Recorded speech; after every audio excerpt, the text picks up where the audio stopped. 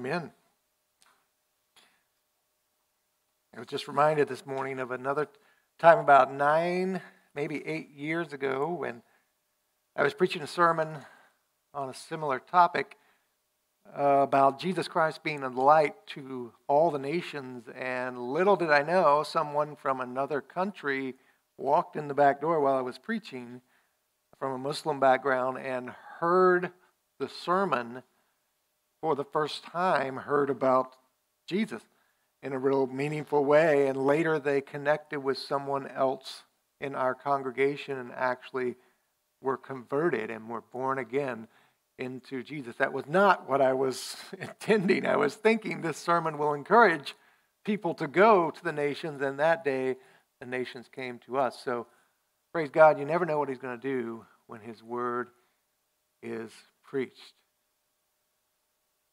Back in 2016, about 1 month after President Trump was elected, about 2 months before Tom Brady was the Super Bowl MVP, a lady named Dr. Helen Roseveare, age 91, passed away. Now, Dr. Helen had been for over 20 years, in the 50s and 60s, a missionary to Africa in Zaire. And among other things, with her medical mission, she worked with children with leprosy, and she helped to build clinics there and train nurses to do evangelism. Had a lot of fruit in her ministry, but she also had a mountain of pain. It was in 1964 when, due to a civil war, many of the missionaries left the area she was at, but she did not leave. And eventually the soldiers came and took Dr. Helen along with 9 other Protestant missionaries and imprisoned them.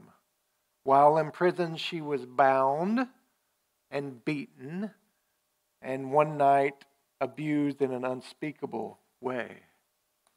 Thankfully, she later recovered upon her release, and when she did, she said these words. She said, "In the midst of this, God did not take away pain or cruelty or humiliation. No, it was all there, but now it was altogether different. It was with Him. It was for Him. My suffering was in Him. God was actually offering me the inestimable privilege of sharing in some little way the edge of the fellowship of Christ's suffering." So there she is relating her suffering, and she can connect it to Christ's suffering. Well, after that ordeal, many people wondered, many of her colleagues and friends wondered if Dr. Helen would ever recover. But amazingly, she did. And a short year and a half later, she went back to the mission field and served for several more years as a fruitful missionary to the people who actually had brutalized her. And when I heard that, my question was, how can we here at TCC have that spirit, that unction to keep going with all the global pain that we're seeing now with COVID-19 and other situations, and also our own personal pain? How can we keep the gospel moving forward? Well, as I read some more about Dr. Helen's life, I found several factors, of course, that influenced her going. But then I found one line, one quote, that stopped me short, and I wanted to read it to you. She was speaking again about her hard time and trial, and she said, "God understood not only my desperate misery, but also my awakened desires and mixed up horror and emotional trauma." God understood this. "I knew that Philippians 4:19 was true." That's where God says, "My God will supply every need of yours according to" what? According to His riches in glory in Jesus Christ. He said that was true on all levels, not just on a hyper-spiritual level where I tried to relegate it. And here's why this line stopped me short. You see here, her willingness to push the gospel forward is bound up in her understanding of the glory of Jesus Christ. She's not writing in this line about her own grit, although I'm sure it dripped from that lady like honey from the comb. She's not writing about her own subjective calling, although elsewhere she did speak of that. She's not writing about her education, although she was Cambridge trained. In this line, she is talking about moving the good news of Jesus as a missionary forward to all nations based on the foundation and understanding and seeing of God's glory in Jesus. That is what will propel us forward. That's the game changer here. And as I think about us as a church, what are we doing to impact the globe? Not just Raleigh, but the entire globe. Currently, we have 3 of our families on the field working. We have 2 more that are readying to go. When everything settles down, hopefully, they will go as well. And in the past 15 years of doing ministry here, TCC has never not had a partner on the field. So God has been very faithful to us in the past, in the present, and I'm looking forward to the future asking the question, how can we keep this going? Dr. Helen has given the answer. She says it's bound up in the very glory of Jesus himself. So today, I want to see this by looking at the Bible together. We're going to look at a passage in Isaiah, the prophet Isaiah, chapter 49. So if you have your Bibles with you, go ahead and turn to Isaiah, big prophet book about in the middle of your Bible. Just open it up in the middle and you'll almost hit Isaiah. Chapter 49. We just finished an entire series on the book of 1 Peter. We are not studying a series on Isaiah now. I'm just starting here for today. Looking at Isaiah chapter 49, the first 6 verses. And as we remind ourselves of the mission of the church today, and as we zero in here, I just want to set the stage before we begin reading. If you know anything about Isaiah, as we peek in here, you'll know that he's addressing a kingdom in shambles. The Jewish people had been dominated by the mighty world conquerors, the empire of Babylon. They had been pulled out of their homeland and thrust back into a foreign land of Babylon. A part of Isaiah's message is that even though they were decimated, God was not finished. The Lord is not finished. He promised to rescue his people in Isaiah through a character named the servant. Isaiah introduces this character named the servant, and he is going to be the rescuer. Now, from our vantage point, this side of the cross, we know that servant is Jesus Christ. But Isaiah will call him not only the servant, but Isaiah will also call him Israel. Why? Because Jesus Christ succeeded everywhere that the nation of Israel failed. He's the true, the one Israel, and Isaiah will refer to him as such in this passage. Now, for our purposes today, what I want you to do is just lean in closer to the text and do some eavesdropping, because there's some conversations going on here. The first one is between Jesus, the Messiah, and all of the world. Picture every tribe and every nation, every people group, and the Messiah is speaking to them, and then he will turn and speak to someone else. Let's look together here. Verse 1, Isaiah 49. The servant is speaking, and he says, "Listen to me, O coastlands, and give attention, you peoples from afar." Imagine here the unstoppable servant standing up on a boulder and addressing the entire world with his word. Twice he commands their attention, and he's still commanding the attention of the nation even today. Continuing in verse 1, he says, "The Lord called me from the womb, from the body of my mother he named my name." This is the servant of God speaking. "He made my mouth like a sharp sword. In the shadow of his hand he hid me. He made me a polished arrow in his quiver. He hid me away." In verse 3 now, he turns to speak to the Lord. He turns away from proclaiming to the nations And the servant, the Messiah, turns to the Lord as we get one of those places in Scripture where you see an intimate, triune God talking to himself in a father-son type of conversation. Verse 3. And he, the Lord, said to me, the Messiah, you're my servant, Israel, in whom I will be glorified. But I, the servant, said, I have labored in vain. I've spent my strength for nothing and vanity. Now, can't you hear the pain in the servant's own personal testimony there? He feels that his saving work is in vain. Why? Why does the Messiah say, I feel like my saving work is in vain? Well, the Apostle Paul will explain this. In Acts 13, Paul will quote this very chapter, and before he does, he rebukes the Jewish people. He says, it was necessary that the word of God be spoken first to the Jewish people. You remember that Jesus was born a Jew, and the gospel spread first to the Jewish people, but Paul says, since you thrust it aside and judge yourself unworthy of eternal life, behold, we're turning to the Gentiles. It is this rejection of Jesus as David's king, this thrusting aside by the Jews, that breaks the servant's heart. That's why he will say here, I feel like I labored in vain, because his own people rejected him. And yet, keep your eye on the servant in this passage. He doesn't turn from God when he feels rejected. Instead, he leans into him. Look in verse 4. He says, yet surely my right hand is with the Lord.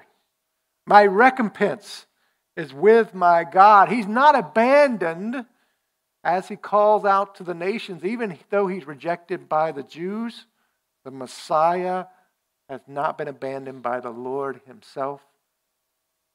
For I, the servant, am honored in the eyes of the Lord, and my God has become my strength. This leads us to verse 6, which is going to be the foundation of what we talk about today. Verse 6 will provide and lay down the tracks of TCC's locomotive motion moving forward to the nations. The Lord responds to the servant in verse 6. So far, the first 5 verses, the Messiah is speaking. Now here in verse 6, the Lord, the God of the universe, will respond. And listen to what he says.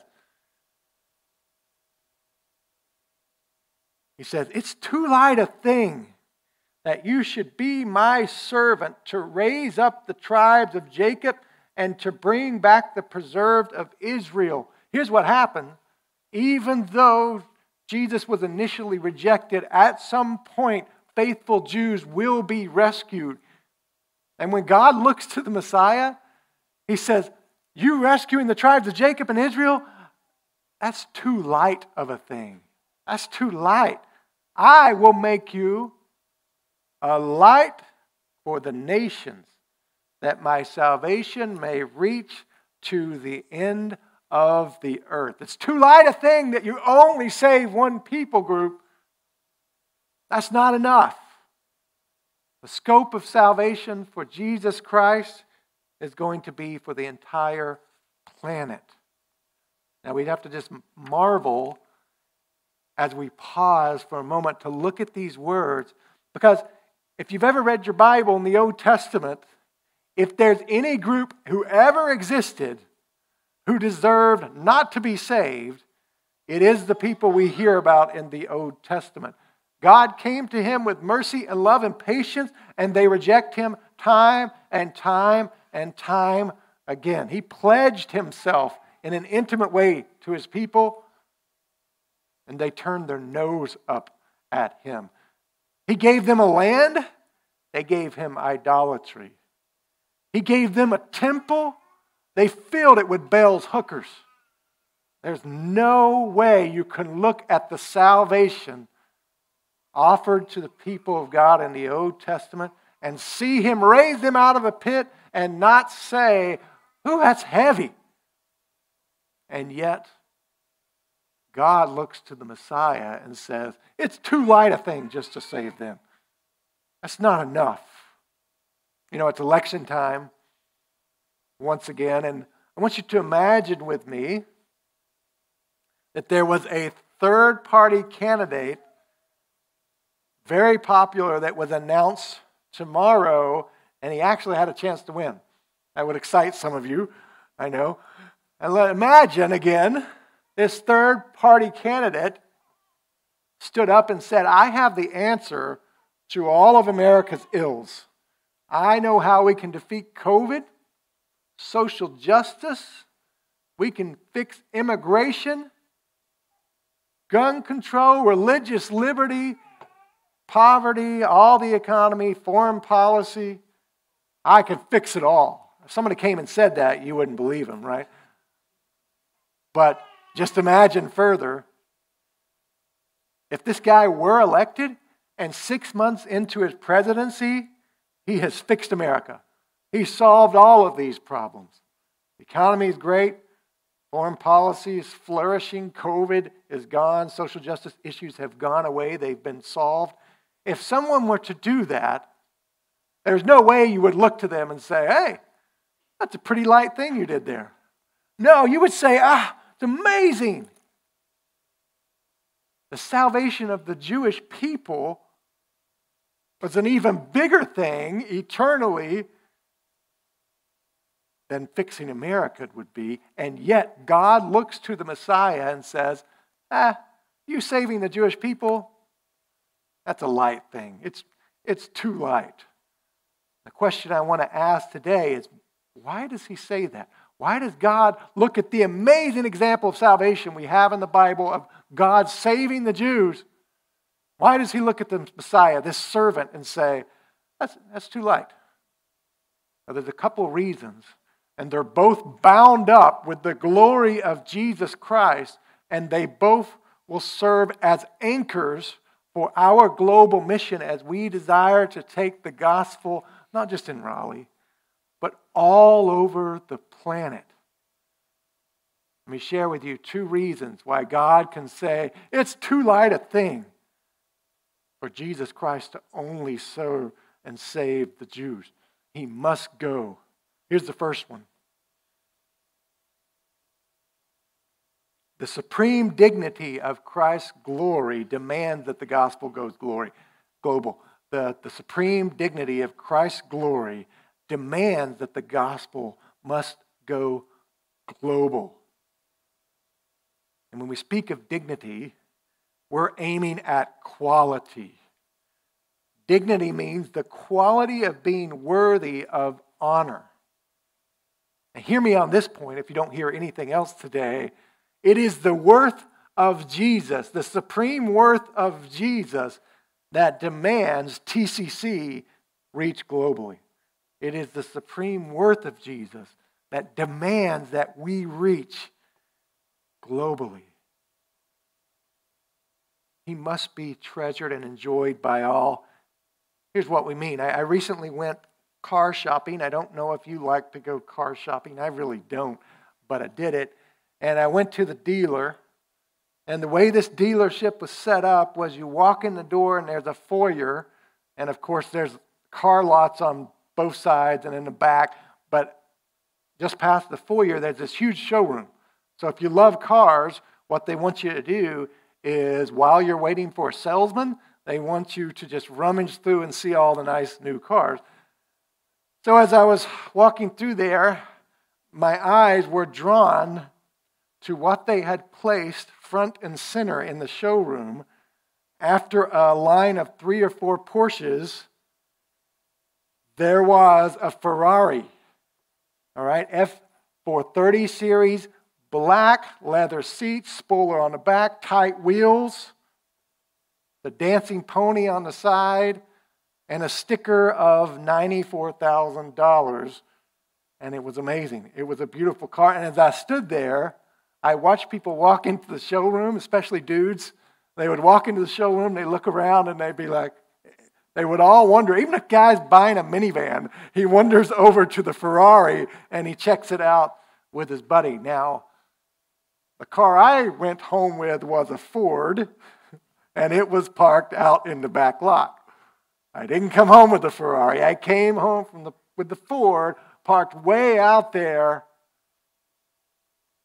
Here's the thing. Sitting in the back lot would be too light a thing for the Ferrari. All right? There's a reason they didn't park that out back in the shadows. It was so great, it was meant to be seen by all because of the quality of the vehicle. And that's the point of Jesus. His glory shines so greatly, all ears must hear of him, all eyes must see. His dignity, majesty, regality demand that all must hear his name. He's meant to be placed where everybody can see him. And you can see hints of his glory here in this passage. If you look at verse 1, the servant, Jesus Christ, says, he is called by the Lord in his mother's womb. Even before birth, he was destined for this great salvation. That's glorious. Verse 2, his mouth is described as a sharp sword. During this time, the way that God immediately delivered his people is he raised up a king named Cyrus, and Cyrus took over the people that took over God's people, right? So when he took over, Cyrus, by force, ran out the Babylonians, and he let eventually the Jews go free. Cyrus came in with a real sword. The servant, the Messiah, speaks words that are like a sword. He merely has to speak, and he has revealing, he has saving words that illuminate the hearts of people. So much so that when John the Apostle is writing about Jesus, he calls him the Word become flesh, because he is the supreme revelation of the glory of God. Verse 2, we also hear that the servant himself twice is seen as sheltered near Yahweh himself, near the Lord. In the Old Testament, one thing about God is you did not come near him. He is holy. You didn't even touch his ark or you would die. And yet the servant is mentioned twice as being intimately near the Lord.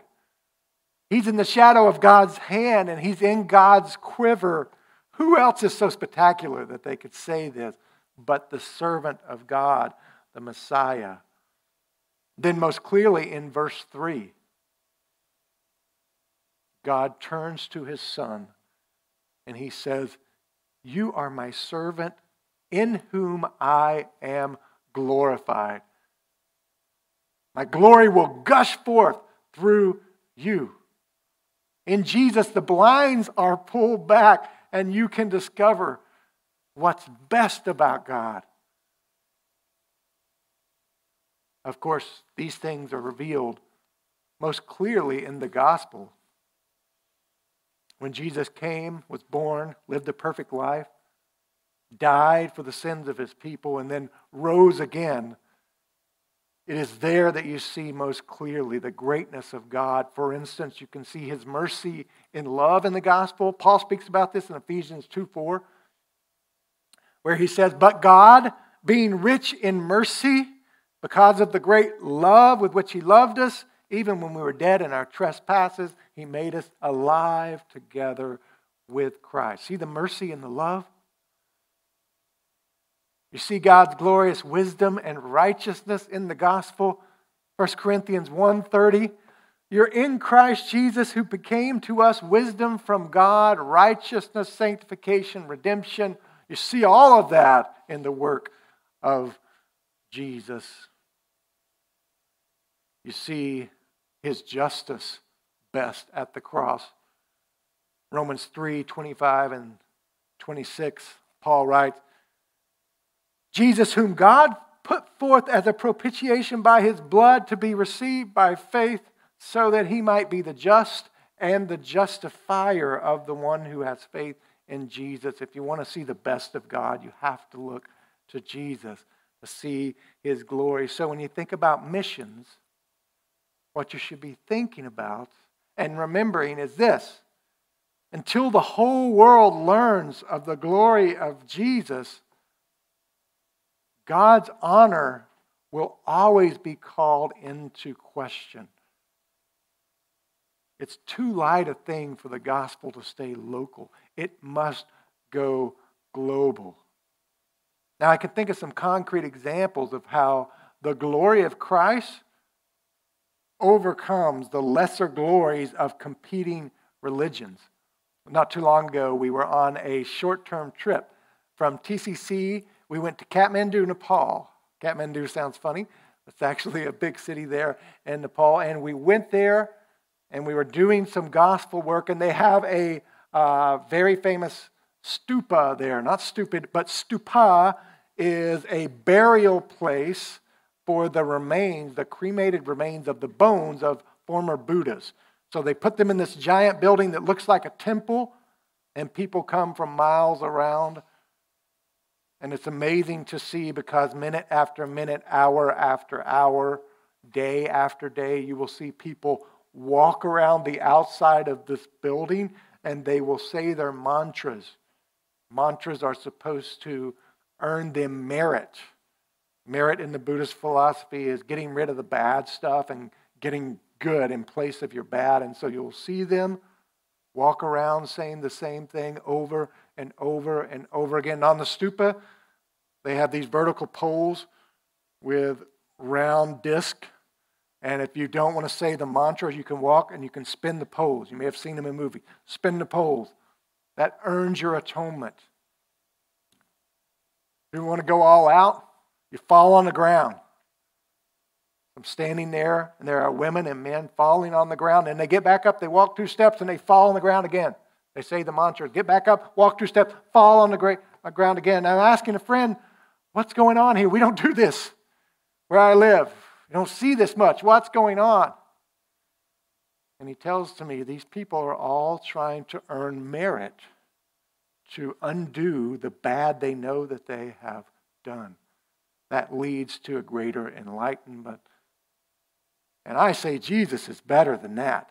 We have a higher quality salvation. He earned all that needed to be earned with his death on the cross. He paid the supreme penalty for the sins of the whole world, all who would trust in him, one time and one time only.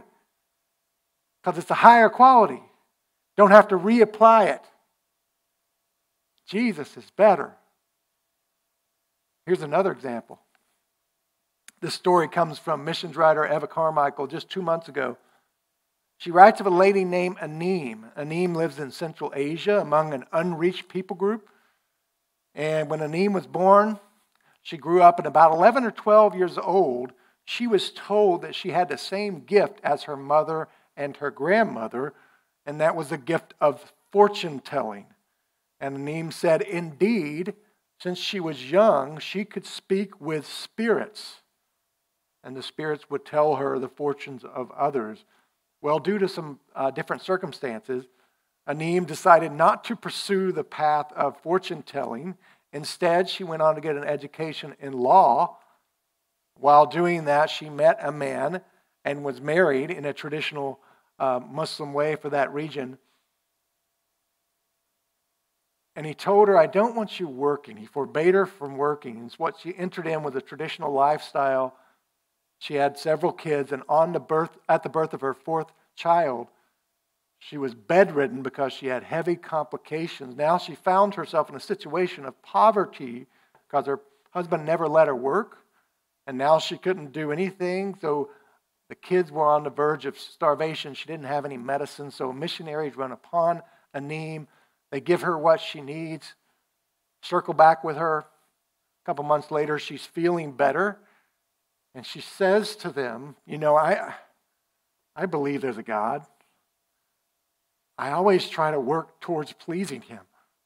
I do lots of things to impress him because I want him to love me.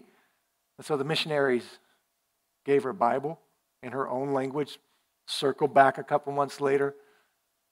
Missionary woman's talking to her. And she says, I want to know this God of the Bible because, and this is what I want you to hear. She said, I've never found a way or a person who would love me without earning it.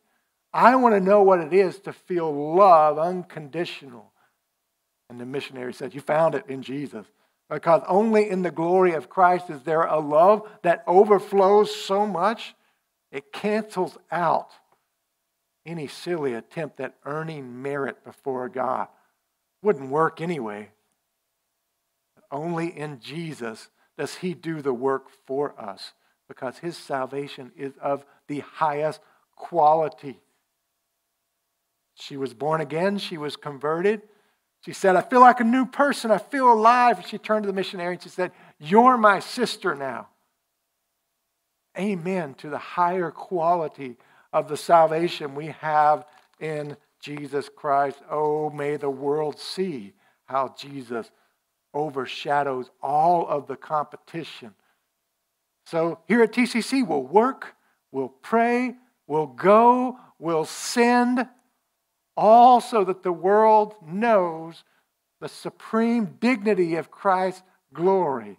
In fact, his glory demands that the gospel go global. That's the first reason. In Isaiah 49, when the Lord is speaking to the servant, he can say to the servant, saving the Jews is too light a thing for you. We need something bigger. It's because the dignity of the glory of Christ demands that the entire planet see his glory. And here's the second reason. The Lord can turn to the servant after saving the Jews and say, that's too light a thing. Too light a thing. He can say that. Secondly, because the immense capacity of Christ's glory demands that the gospel goes global. The immense capacity of the glory of Christ demands that it goes global. So before we were talking on the issue of quality, right? There's no God of the quality of Jesus Christ. Now we're going to speak of capacity. When we talk about capacity, we're talking about an amount.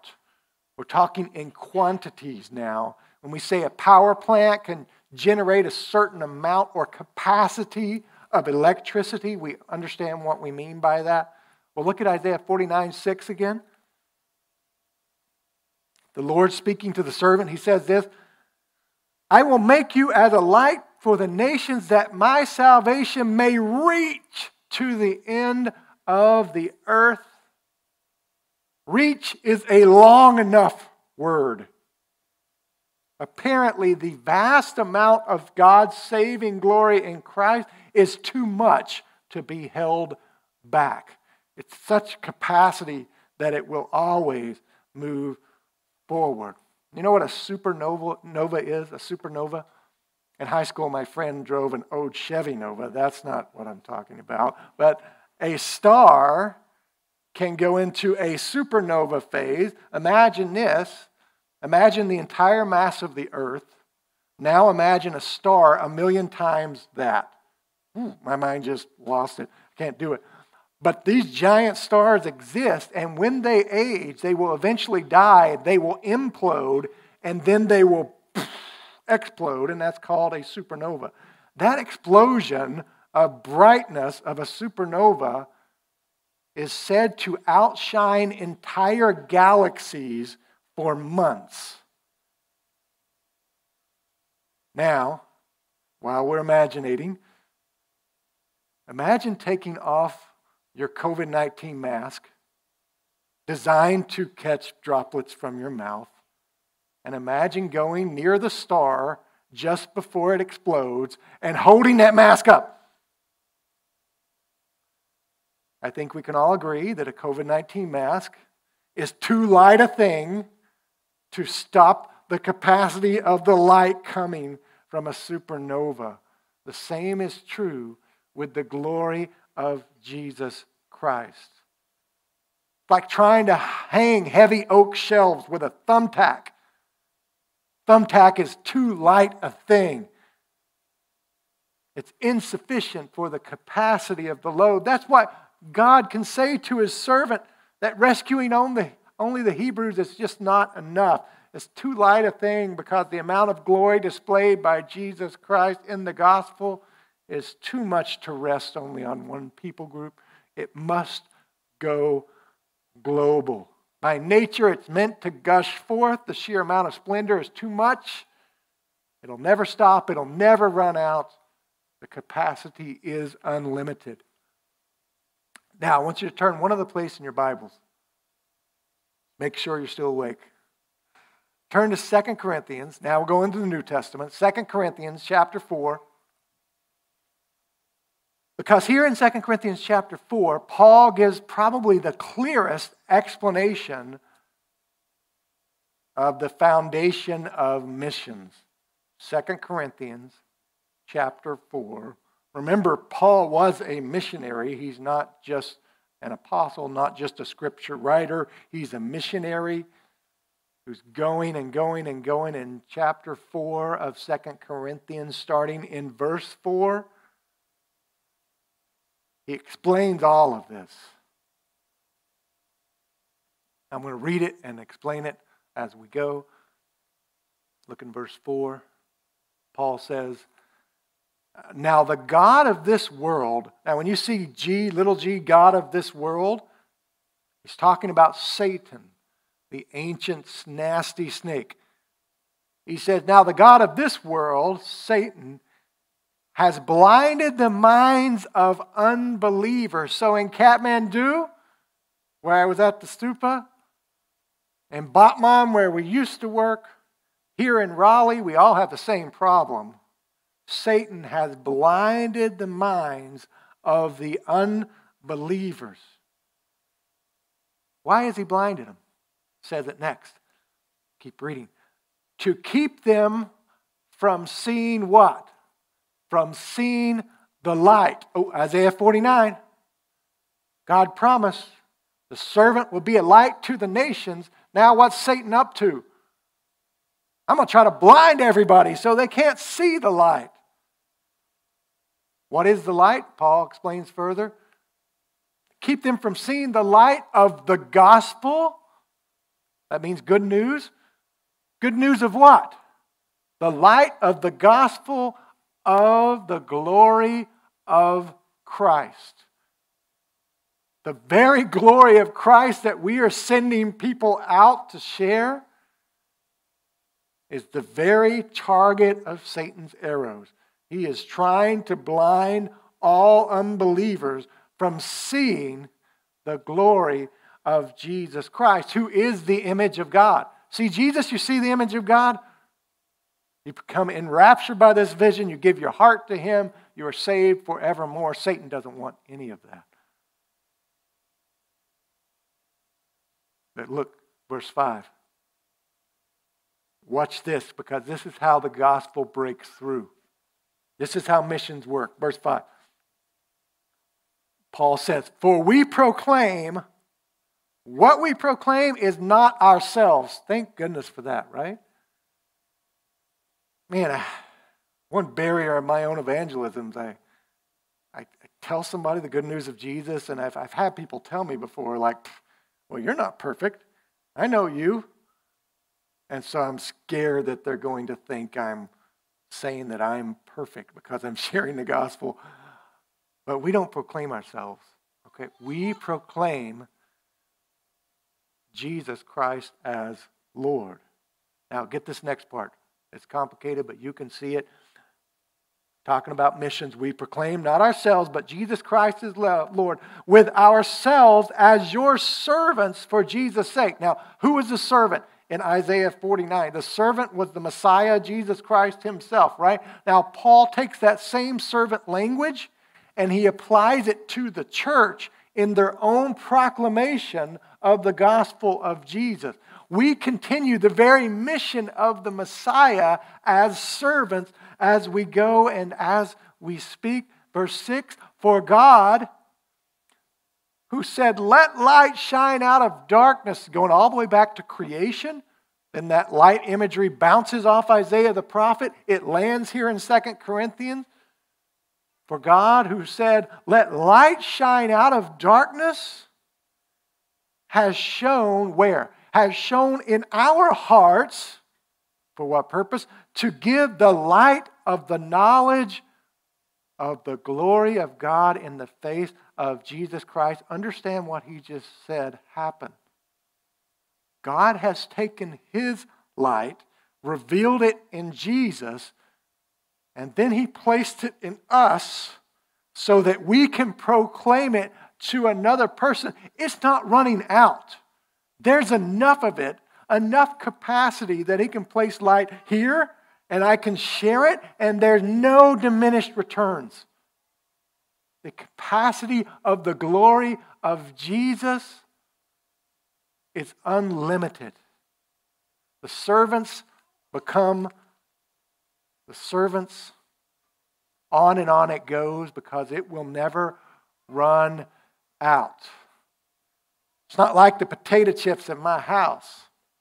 Man, those Tostitos, the lime ones, we pass that around the Williams table. We have 8 people. When it gets to me, nothing left because it's limited. That's not what he's talking about here. Capacity of Jesus' glory is unlimited. It will never run out. Partake and pass it on. Partake and pass it on. Partake and pass it on. Still the same. That's why a little bit later, look at verse 17. If you're still in 2 Corinthians 2, look at verse 17.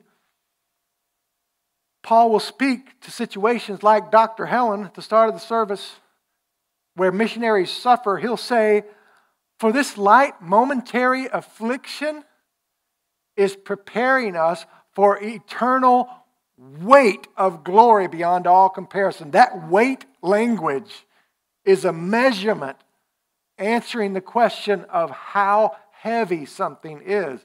It's a weight.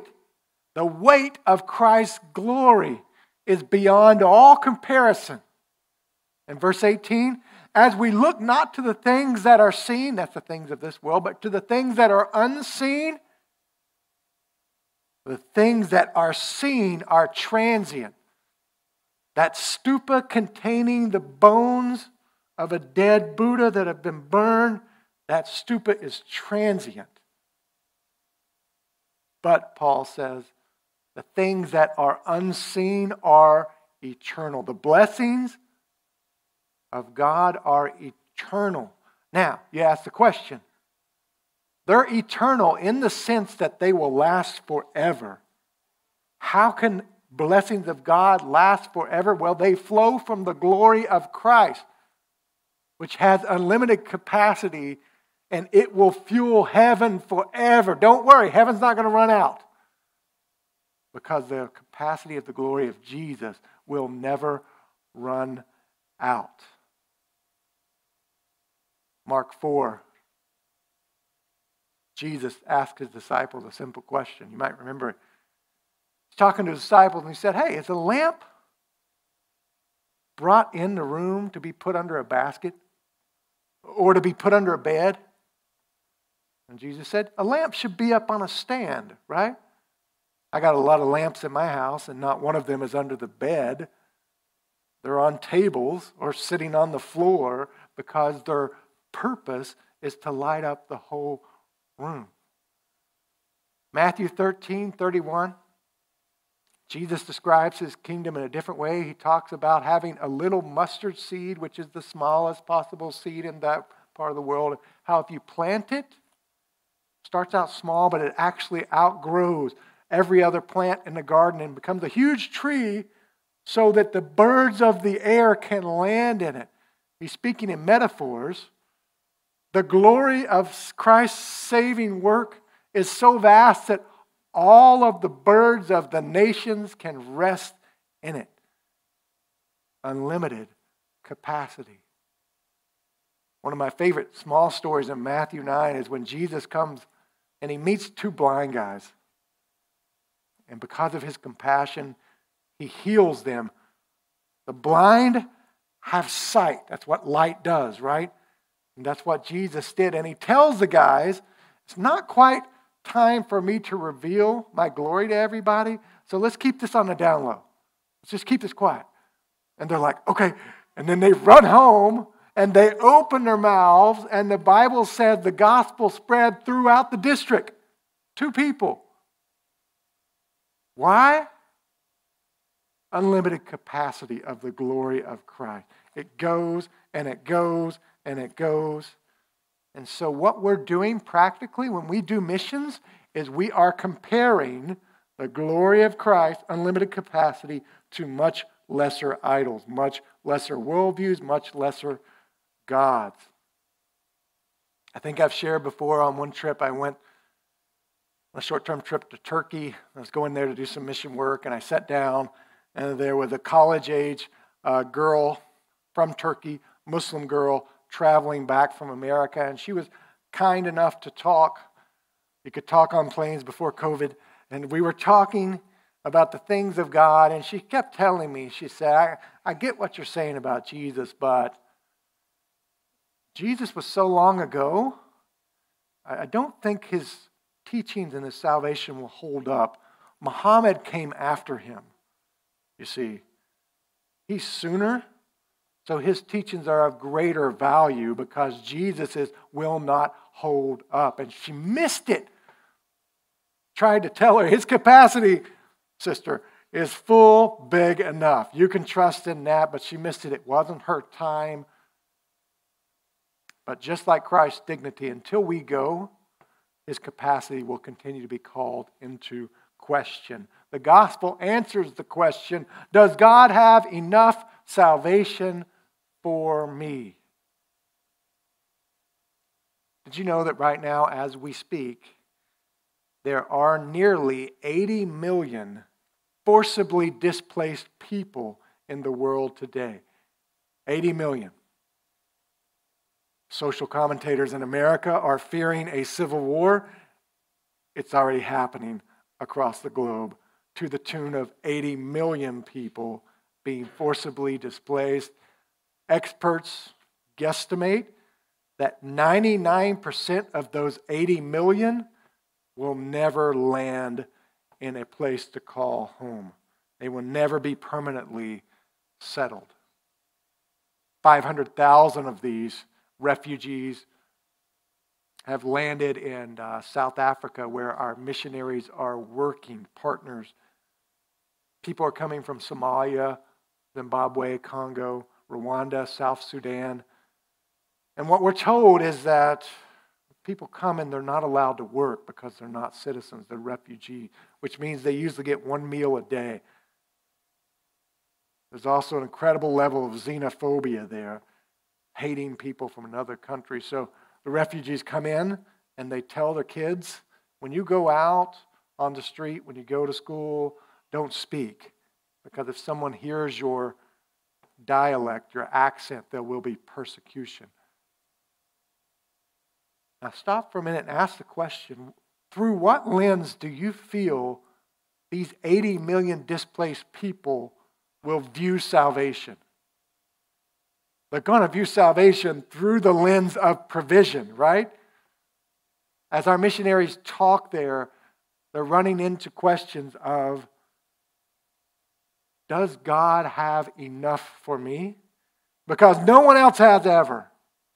Is God's salvation enough for me? And to that, only Christianity can answer yes. The glory of Jesus Christ is big enough. It will not run out. You can take hope and take faith that the salvation offered in Isaiah thousands of years ago is still real, still happening, is still saving, and there's enough for you in Jesus for this world and the next. His salvation has unlimited capacity. God is big enough in Jesus. So we see that the immense capacity of Christ's glory demands the gospel goes global. Started our time today talking about a woman named Dr. Helen Roseveare. She died at 91. This weekend, my wife is traveling out of state for a sober reason. 15 years ago, we sent out a family to do missions to a place that's so unsafe that we can't even share the name of that family now. I'll call them the Smith family. For 15 years, they've been laboring. And when they went to their training, they met another family from another church, I'll call the Polk family. And for the past 15 years, the Smiths and the Polks have shared Jesus to unreached people, but they've also shared their lives. They share meals, church. The kids are best friends. Recently, because of the pandemic, the Polk family had to come home to America, and the Smith family is stuck overseas. And just last Wednesday, Bill, the husband and father, went out to do his normal workout, and he never came home. Later, they found him unresponsive, laying below a pull-up bar, dead at age 41. We mourn the loss of Bill, but we also at the same time realize that there are ripple effects from every gospel pebble he dropped overseas, and it will ripple not just now but forevermore into eternity. And when I hear this story, and I think about the tragic loss of this international worker, I have the question, how can we replace that void? What will propel our church to reaching nation after people group after refugee with the true gospel of Jesus Christ? And I say it is only with a fresh vision of the dignity of Christ's glory and the capacity of his glory. And only that, as we seek to strive to meet Christ, to treasure him, only keeping Jesus' glory in front of us will allow us to go and sustain our mission to the end of the world. Let's pray together.